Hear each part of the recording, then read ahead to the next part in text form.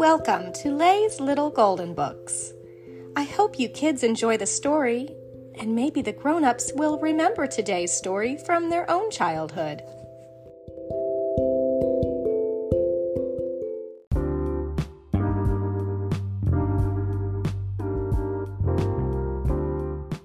Nickelodeon, Teenage Mutant Ninja Turtles, Skate Like a Ninja, adapted by Mary Tilworth, based on the teleplay Meet Mondo Gecko by Kevin Burke and Chris Doc Wyatt, a little golden book. Booyakasha! Yelled Mikey as he and Casey skated out of the turtle's lair looking for adventure. As they hit the rooftops, a dark shadow flew overhead. It was a skateboarding mutant gecko. Whoa! His name should totally be Rad Lizard. Mikey snapped his fingers. No, I've got it. Mondo Gecko! The mutant hopped off his skateboard. He explained that he had been human until Ooze turned him into the last thing he touched, his pet gecko. I can't blink, so I have to lick my eyeballs, he said. Mikey gasped. I've always wanted to lick my own eyeballs. As the three skaters rolled over the rooftops, they came across purple dragon thieves. Mikey and Casey jumped into battle. Mondo tried to help, but a flying kick sent him tumbling. Mikey caught Mondo and set him down, away from the roof's edge. The gecko was amazed. You saved my life! Mikey shrugged. Friends don't let friends get kicked off of buildings, dude! While Mikey was tying up the thieves, Mondo discovered a wad of cash. Put it back, Mondo, warned Casey. Mondo stuck his long tongue out. Make me, Casey!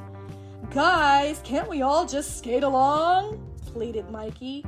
I don't hang with criminals. Casey turned his back and skated away.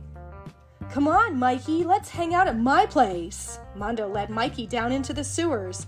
I live with Mr. X, a great man. He gave me a home and a job. Maybe if he likes you, he can give you a job too. Mikey shook his head. I've already got a job. I'm a ninja, dude. The mutants moved deeper into a dark tunnel. Mikey looked around. Where are we? I've never seen this part of the sewer before. Wham! A cage slammed down, trapping Mikey. Mondo Gecko hung his head. I'm sorry, Mikey. Excellent job, amigo, called a sinister voice. Mr. X was really X-Ever. The evil villain had ordered Mondo to bring Mikey to him. Are you sure the turtles are as bad as you say? Asked Mondo. Stamp out any sympathy you may have for him. X-Ever threw Mikey into a prison cell where the turtle saw a familiar face. Casey had been captured too. Later that night, Mondo snuck over to the prison cell. Sorry about all this, dudes. Mr. X is bogus. I'm totally getting you out of here. As Mondo slid the key into the lock, a light glared down on him. Helping the enemy escape? X-Ever was furious. You are all going to compete in a race. No rules. One survivor, and I will personally join in. The skaters lined up. Bang! The starter gun went off. X-Ever blazed by the three friends in a burst of flames. Rocket skates? No fair! Cried Casey. X-Ever yanked a lever. Here comes more cheating, moaned Mondo. I hate seafood, yelled Mikey as the friends skated over an aquarium full of piranhas.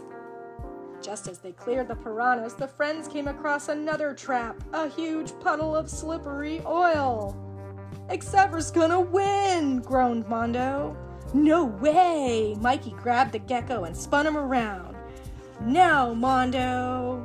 Mikey flung Mondo forward. The mutant sailed over X-Ever and thwacked him with his skateboard, slowing him down.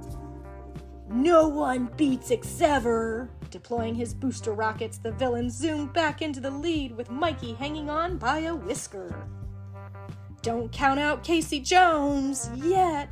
Casey drew back his hockey stick and gave Mondo Gecko a mighty whack.